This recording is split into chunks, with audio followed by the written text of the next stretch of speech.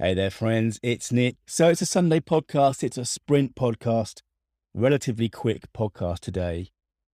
So, sprint four, last week's sprint, was to deliver a different kind of content, a different kind of story that means business. And I did that yesterday. I did it on the podcast. You may have heard the Memory Palace story, but there's also now a page on the website, storiesmeanbusiness.com/teaching/memory-palace. And this is something I've been passionate about for a while. How do we take in so much information.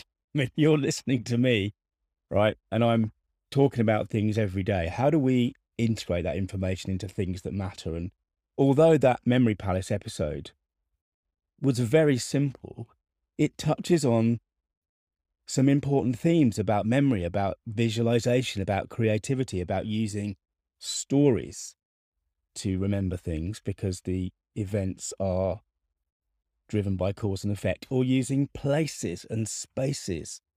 This is the Loci, L-O-C-I method of remembering things. And because I'm lucky enough to work in that little cottage next door, I can use that space to organize my knowledge, my information. Anyway, so I feel like I delivered on sprint four. Sprint five is going to be very different.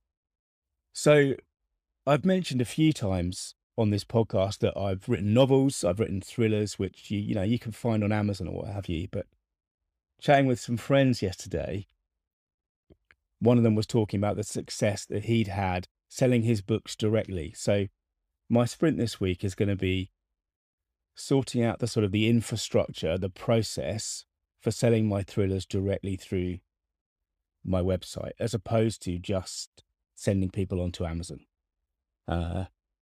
So that's what I'm doing. And again, remember the theme of these things. It's relentless bloody progress. It is moving something every week, putting something out into the world that actually adds value to me, to my business, and potentially to my clients. Now, these are obviously going to be very different kind of clients, the thriller readers. But again, it's a product that I've created. I've created, a free thriller and a couple of paid for thrillers, and they are out in the world. And it's about how do I improve my leverage with those products? How can I use them to build my business and help make my story mean business? Thanks for listening. I hope you've had a great weekend. Speak to you tomorrow. Hey, this is Nick. Thanks again for listening. To dig deeper, search for story.business.